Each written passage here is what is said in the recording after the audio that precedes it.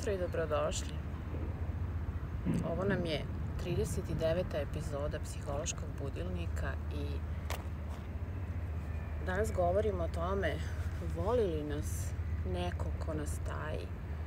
Da li je taj neko zaista predan nama, da li je posvećen ljubavi, da li je naš ili nije i da li smo mi njegovi ili njeni. Možda da pitam da li smo mi svoji ako pristajemo da nas neko taji. Odmah ću vam reći, dobrodošli na Majincarsku plažu. Odlučila sam da otvorim sezonu kao pre nekoliko godina kada sam krenula da radim za Anima Home uživo dešavanja i sa vama divnim ženama sretala sam se ovde i uživo i online i evo ovog jutra poželeh da se probudimo zajedno na jednom ovakvom mestu. Nadam se da čujete talas, da uživate u prizoru iza mene, da uživate i u mom glasu i u priči koju ću da podelim sa vama. Potrudit ću se da ovo bude jedna kratka ali slatka epizoda i da vam bude od koristi. Zamislite da ste upoznali nekoga ko je šarmantan, koga svi vole u društvu, ko je nekako uvek tu kada vam treba, ko je nekako uvek na prvi pogled nekoliko koraka ispred vas i tačno ume da tumači vaše poglede, pokrete i vaše potrebe. I vi odjednom počinjete da se osjećate povlašćenim, osjećate se kao da ste u centru sveta, kao da se ceo svet vrti oko vas. Međutim, ne primećujete onu drugu stranu slike o kojoj sam govorila u toku cijele ove nedelje. Šta se dešava kada počinjemo da se zaljubljujemo u nekoga ko je definitivno takav kao što sam ga opisala? I koliko smo mi u stvari onda u stanju da vidimo pravu sliku te osobe? Može li se to? I vidimo li tada sebe? Počinjete vezu ili da kažem izlazite nekoliko puta, viđate se, međutim stalno imate utisak da je sve nekako predinamično, da je nekako previše svega.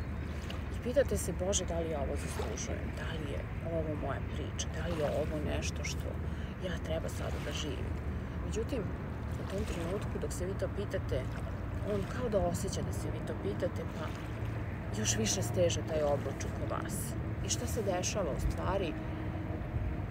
Već ste ugazili duboko u taj odnos, niste ni svesni da je možda kasno, a da nikada nije kasno. Ovo gledajte kao da sam vam rekla onako u zagradi, da izađete, pobegnete, da popravite, da odaberete sebe. Nikada nije kasno.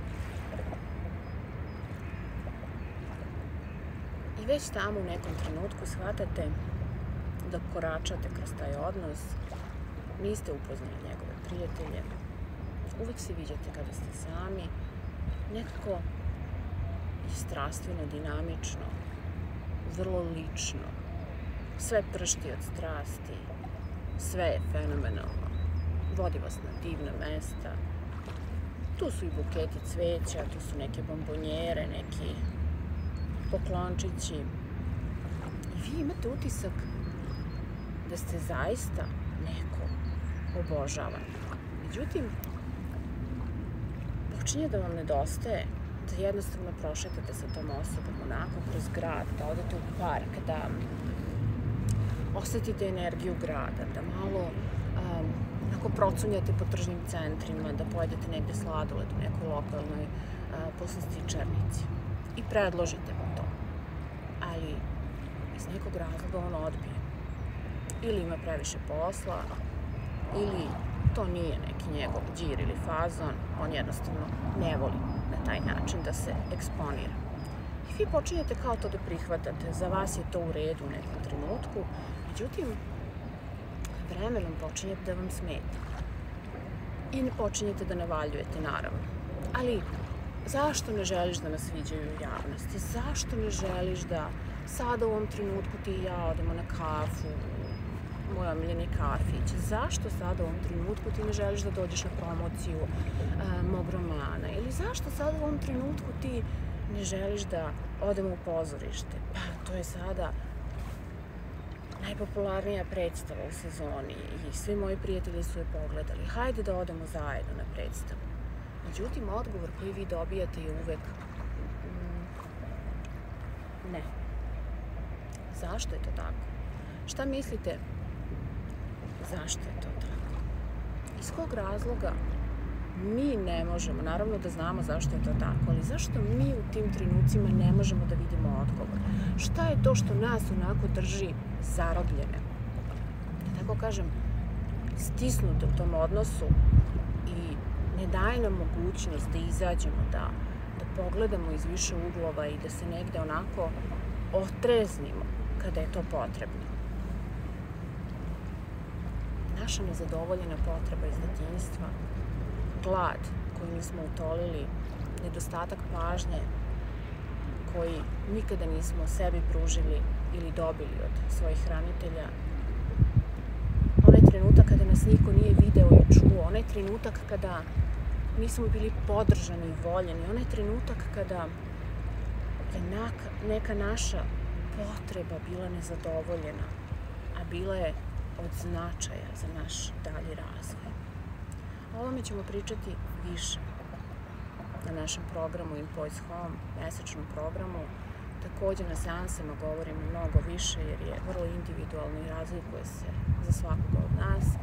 A ovog jutra, evo, u ovoj priči želim samo da vas podsjetim onog trenutka kada vam sve deluje uzbudljivo, pomalo i stresno, osjećate se i emocionalno preplavljeno i preopterećeno i svega vam je malo i želeli biste još malo tog vremena sa njim ili sa njom, trenutaka pažnje, onih trenutaka kada on ustaje iz kreveta ili ona i znaš, žurim kući, imam nešto da obavim, onih trenutaka kada se vama pije ta kafa u vašem omiljenom kafiću, ali ona eto iz nekog razloga ili ona ne mogu da stignu tamo. Imaju neke poslovne obaveze ili se nešto mnogo važnije dešava. I tako vi koračate kroz taj odnos, neki duži period i shvatate u jednom trenutku stižu praznici. I šta se dešava? Vi ste za praznike sami. Nekako ne može da ostavi porodicu. Ili njoj muž ne dopušta ili iz nekog razloga vi ni ne znate da ona ili on imaju supružnika, da imaju još jednog partnera. I u tim tajnim odnosima obično tajne koje nosite zajedno sa svojim partnerima, znali vi za njih ili ne, zajedno ih nosite, verujte mi, umeju da budu najveći teret i umeju da budu kao stena koja vam se navali na grudi i koju ne možete da sklonite sami. Potrebno vam je da se otvorite prvo, da priznate sebi da imate problem, da ste u jednom lošem, toksičnom odnosu, da prihvatite da ponekad i nije tako lako izaći iz njega, da prihvatimo da to nije ljubav, kada neko samo odvoji sat vremena ili dva u jednom danu ili u jednoj nedelji da se vidi sa nama i da kada nemamo nikakve zajedničke aktivnosti, kada osim seksa nemamo nikakve zajedničke aktivnosti, kada ne gradite budućnost, nemate zajedničke ciljeve i planove, kada ne radite ono što vas raduje u javnosti, pred svima, pred svojim prijateljima, pred porodicom, zajedno sa svojim prijateljima i zajedno sa svojim porodicom. Kada idete na pozorišnu predstavu sa drugaricama ili sa drugarima ili sa mamom zato što on ili ona u tom trenutku ne mogu ili su sprečeni iz ko zna kog razloga. I tako dođe praznik, Božić, Nova godina, vaš rođendan. On ili ona pojave se samo možda na pola sata, sat i to je mnogo, jer naravno u tim tajnim odnosima nema se vremena za tako nešto i Bože moj, nove godine se slave uglavnom u društvu, na nekim lepim zabavama, nekim sjajnim mestima, otputuje se negde, a i rođendani se slave u društvu i volimo da provedemo rođendane sa svojim prijateljima, pa makar to bilo i u ratama i u etapama, u više dana, kako ko kad može, ali volimo da slavimo svaki dan, deleći ga i ne sakrivajući se od javnosti, jer ako se sakrivamo od javnosti, od koga se mi u stvari sakrivamo? Ako smo svi mi zajedno jedno, naravno sami od sebe. Hajde da mislimo sada malo više o ovome, ovog petka i ovog vikenda, i ako ste u nekom tajnom odnosu i ako vas boli što on ili ona nemaju više vremena za vas i što nekako uvek vam izmiče to malo, taj još jedan poljubac zagrlja, još pola sata, još 5 minuta, to letovanje, zimovanje, skijanje, kafa u kafiću, čitanje omiljene knjige, odlazak na porodični ručak ili nešto, ko zna šta, što je samo vama važno.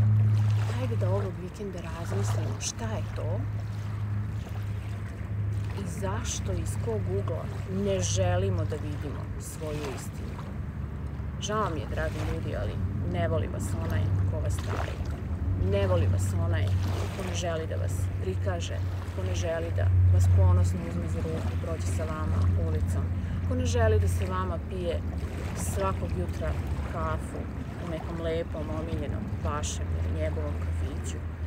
Ne voli vas onaj kome je sve preče osim vas. Ne voli vas onaj koji sa vama sedi u kafiću i okreće ovako telefon, svako malo viri. Aha, čekaj samo da vidim. Nije možda pisala žena ili muž. Ne voli vas onaj ko sedne tako da okrenete leđa svetu, da bi on imao pogled hoće li naići neko poznat, možda porodični prijatelj ili ženina najbolja drugarica ili muževljev poslovni partner. Ne voli vas onaj ko vam samo slatko prospe da vas voli, ko sa vama vodi ljubav povremeno ili jednostavno ima seks. Ne voli vas onaj ko vam donese ogromne bukete cveća, pokloni besna kola, ogrlice, dijamante, ko vas odvede možda na neki tajni vikend, da se šunjate po belom svetu ili po Srbiji. Ne voli vas onaj ko od vas hoće i traži da se sa njim šunjate. Voli vas onaj sa kim ste slobodni da budete oni koji jeste i sa kim osjećate takvu lakoću da možete prosto da zagrlite ceo svet ovako i da kažete ok, osjećam se pripadajuće, osjećam se tako dobro, osjećam se ja, kao ja, ona ili onaj koji neguje, voli, podržava i razume sebe. Osjećam se dobrodošlo i viđeno, osjećam se kao da mogu da vidim neku širu sliku sa tobom zajedno. Osjećam da volim sebe dok me ti voliš. Osjećam da sam ja dobro dok me ti voliš. I možda ti i ja ne govorimo istim jezikom ljubavi, ali se osjećam dobro, jer ti možeš da me naučiš tvom jeziku ljubavi, a ja ću tebe naučiti mom jeziku ljubavi. Reći ću ti svoje potrebe, a ti ćeš meni reći svoje. I vidjet ćemo koliko jedno drugom u stvari možemo da ugodimo na taj način kada se bolje vidimo, čujemo i razumemo. Nije ljubav ako boli. Nije ljubav ako je tajno. Nije ljubav ako se deli na 2, 3, 5 partnera. Naravno da možemo da volimo više partnera. Možemo da nosimo i neku ljubav u sebi prema nekome ko je preminuo, prema nekome ko više nije u našem životu, prema nekome ko je živ, ali jednostavno naš odnos sa njim nije funkcionisao i mi smo otišli dalje, ali onda mu nađemo neko mesto u našem srcu i dozvolimo mu da obitava tu. Ali smo u stanju, imamo rezerve, resurse, imamo prostor da volimo još nekoga u svom životu, onako kako bismo voljeli sebe. Gledajte to kao odnos sa samim sobom. Sad zamislite da sebe tajite svakog jutra kada ustanete, da krišom pošaljete sebi poruku, da razmislite da li ćete sebe odvesti na doručak ili na kafu, da razmislite da li ćete doći na ovakvo jedno lepo mesto, da meditirate, slušate talase, da vas svi vide ili da vas niko ne vidi ili da vas baš briga ko vas gleda. Razmislite da li ćete sebi dopustiti da budete oni koji jeste i ako sebe stalno nekako skrivate, potiskujete, to je isto kao i da ste u odnosu u kom verujete da vas neko voli ili očajnički tražite i želite i nadate se da će vas taj neko zavoleti, ali on vas stalno nekako negira, stalno vas nekako gura u stranu i stalno nekako poručuje nisi mi dovoljan na neki način, nije to to što ja želim, ali opet ne želim da te pustim, želim da te držim tu za sebe sebično. Nemate vi problem toliki koliki ima ta osoba, verujte mi, ali opet imate problem da izađete iz takvog odnosa. Jedini put je put ljubavi prema samome sebi. Kada sebe počnemo da volimo, počet ćemo da vidimo i stvari, ljude, situacije i sve ono što nam se dešava u ovom životu na jedan mnogo lepši način, nežniji pre svega prema nama samima, a samim tim ćemo moći da promenimo ugao posmatranja ako nam se ne dopada i ako smo spremni da sagledamo neku situaciju i sliku iz više uglova, da vidimo da ona nikada nije samo ono što smo mi zamislili, da uvek ima još jednu stranu, a nekada i mnogo više.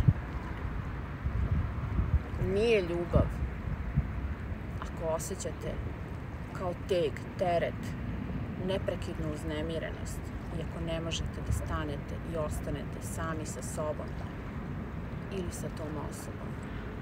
Nije ljubav ako vas neko taji i ako vas drži u fioci i onako vas izvlači s vremena na vreme i poručujem vam na taj način, onda pa znaš, tu si za mene, ali ne onoliko i onako kako bih ja želela možda ili želela, možda imam još nekoga tu ko nadopunjuje to što ti ne nudiš ili što ja ne želim da uzmem od tebe, a ti možda možeš da ponudiš. Nemojte isključivati mogućnost i nemojte poverovati da niste dovoljni, da u vama postoji greška, ako vas neko taji, ako u nekom odnosu nešto nije rešeno, još uvek se nekako drži pod nekim velom misterije. Šta ako nije problem u vama, a sigurno sam da nije problem u vama i sigurno sam da imate mnogo, dovoljno i više od toga što je dovoljno da izgradite sjajan i divan odnos sa nekim ko vas vidi i prihvata takve kakvi jeste. Razmišljajte o ovome, javite mi svoje utiske i negujte sebe ovog petka na Venerin dan. Uživajte u svemu onome što vam dolazi i pitajte se koliko ste u stvari vi otvoreni i spremni za najvažniji odnos, onaj koji se ne taji, odnos sa samim sobom. Ja vam želim divan dan i zahvaljujem vam se na vašem vremenu i jedva čekam da počne ovaj vikend. Uživajte i vidimo se sledeće nedelje, naravno radnim danima u 7:05.